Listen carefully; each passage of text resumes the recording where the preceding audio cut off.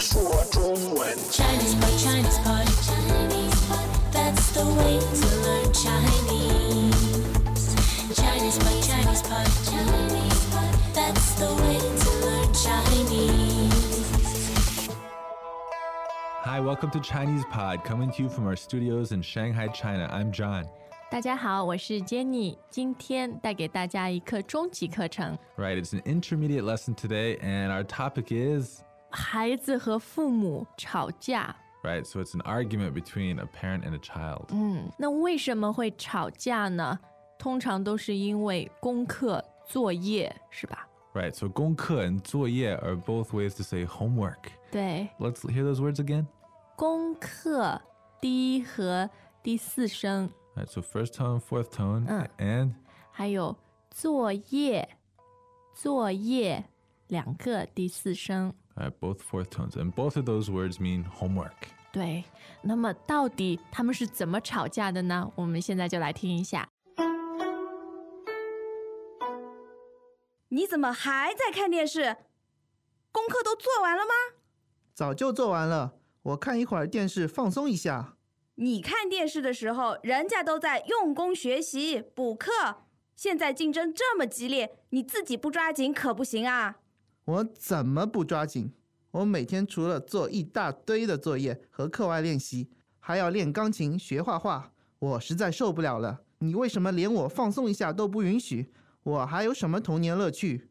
你现在不努力，考不上大学，一辈子就完了，到时候后悔都来不及。我又不是不用功，我的成绩已经算不错了，每次都排前10，你怎么还不满意？和差的比有什么用？你要看到自己前面还有好几个人，你看又浪费了这么多时间，赶快去学习。讨厌！什么？你还敢顶嘴？好，这样今天的对话呢，有很多都是我妈妈真的跟我说过的话。It's very authentic, right? 对，而且也有一点 traumatic 想起自己的童年。那我们先来看看今天的第一句话好了，就是很多父母都会问孩子的，你怎么还在看电视？你怎么还在看电视？ Yeah, so first of all, let's look at this word 怎么. Some people would like to know, why is it 怎么 instead of 为什么？为什么？对，我来把那个为什么读一遍好了，放在句子里面。你为什么还在看电视？这个里是你怎么还在看电视？ Right, the difference is tone. Right, when you use 怎么, you expect them to explain their actions. 对， But when you use 为什么, you want the reason. 对对对。 So the tone that the mother here is getting across is the kid should not still be watching TV. 对， So she uses 怎么. 而且有的时候他根本不需要一个原因和解释，他只是在抱怨发泄自己的不满意。 Right, she's not looking for a reason that he's watching TV. She just wants him to know, I'm not happy that you're still watching TV. 对，你怎么还在看电视？ And so she asks about the kid's homework, and the kid says, 早就做完了，早就做完了。 so this 早就 is to say that you did it a long time ago. 对， But I want to compare this with another way of saying a long time ago, which might seem easier for us English speakers. 那就是很久以前，很久以前。 Right, so as an English speaker, you might think, 我很久以前做完了. But that's a little strange in Chinese because 很久以前 often refers to like hundreds of years ago 对， or years and years ago. 我就把功课做完了。早就, like you might have just finished it 10 minutes ago. 对， And you're like, oh, I finished that long ago. It was 10 minutes ago. 对。 You wouldn't say 很久以前. That's not. 因为很久以前在中国真的就是非常直接的那种 word for word 这个意思是吧？很久以前，所 So 以早就 is better for this this feeling of, oh, I did it long ago. 对，早就做完了。好，那接下来呢，妈妈又说了一些很 convincing 的话吧，很有说服力的。妈妈就说，人家都在用功学习补课，因为他儿子在看电视嘛。All right, so who is studying hard and taking after school classes? 人家， All right, so who is that? In different contexts, this can have different meanings, but here she's referring to all the other kids. 对，别人，人家。那么这儿我们再看一个词，叫做用功，用功， So this word is very similar to 努力， Right, which means try very hard to do something, be very diligent. 对。 It can come before a verb or it can be by itself as an 对。 adjective, 没 right? 错。 So 用功学习 means study hard, right? 对。然后呢，不仅用功学习，还要去补课。补课。 So that's taking classes after school on the same subjects that you study in school, 没错。 but getting extra practice 对。 so that you can get ahead. 对。那中国的孩子大多数都有补课，都会去补 Most 课。 kids do this. 也不是 most 好多吧，我只能说要看你周围的环境。像我小时候，我觉得我班上好多同学都补课，然后我妈妈就觉得人家都去了，你也一定要去。Poor Chinese kids are always studying. 对啊，那就是我们下一个词组所形容的竞争激烈。竞争激烈。 So 竞争 is competition, and 激烈 is fierce. 对， So the academic environment is very fierce competition. 没错。那么在这么竞争激烈的环境里呢，我们一定要抓紧，抓紧 So 抓紧, I've often heard this in the context of 抓紧时间. 时间。 It's 对 like，make the most of your time. I mean, you could also just use it by itself, meaning just make the most of the situation. 对， So what is that word again? 抓紧这个意思也挺好玩的啊，就是好像你手里抓一个东西，要把它抓得很紧。 Yeah, so 抓 means grab, right? So grab it tightly. 哎，抓紧。 But the mother used this word 抓紧 in the context of this 不抓紧可可不不行啊。行啊！ So you don't 抓紧 is completely unacceptable. 对，所以两个否定的就变成一个肯定了，你 Right, 一 so 定要抓紧。 Double negative becomes a strong positive, meaning you really have to 抓紧. So 可不行 means 可 is like very intensifying. 对对 right? 对不行 means will not do. That is not okay. 对，可不行。好，现在呢，我们再来看一个结构，除了还，我把整句话读一下。我每天除了做一大堆的作业和课外练习，还要练钢琴、学画画。 Okay, so the pattern here is 除了 do something, 还还 do something else. 对 So，that means in addition to this, also do this. 哎，没 So 错 the，kid is saying all the things he has to do. Not only does he have to do all this homework and after school practice, but he also has to study piano, painting. 没错，很多中国孩子都是这样的啊，就是他们除了有下面这个词一大堆的作业，一大堆， Yeah, actually, 堆 is a measure word meaning a pile, right? 对。 Welcome back to another installment of Chinese Pod Trivia. And the question for you is, for what test does Chinese Pod offer preparation services for? Is it A, the polygraph, B, the colonoscopy, C, the HSK test, or D, the CAT scan? The CAT scan? Ooh, sorry, that is incorrect. The correct answer is C, the HSK test. That's right, Chinese Pod will thoroughly prepare you to pass this rigorous test of proficiency in Chinese. ChinesePod.com/HSK. 一大堆 means a big pile, just a bunch of, a whole lot of. 就是很多的数量很多的作业，前面看过了这个词， It's a nice way to maybe exaggerate or to 对 add a 是 little 夸 color. 张的时候一个好方法。行，那接下来我们看到的就是这个小孩说实在受不了了，实在受不了了。 So I really can't stand it. So 受不了 means not be able to stand. 对 And when you finally gotten to the point when you really can't stand it anymore, you have to add a 了 了 to the end. 就是表明你已经受不了了，对吧 Right, you're at that point right now. Just 受不了了。受不了了。好，接下来我们要看的是一个什么结构呢？这样 So 连 and 都。啊，就是这个孩子说：“你为什么连我放松一下都不允许？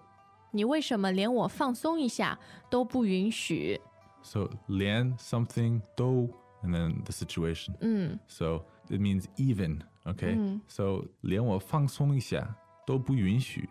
So you won't even let me relax a bit.？”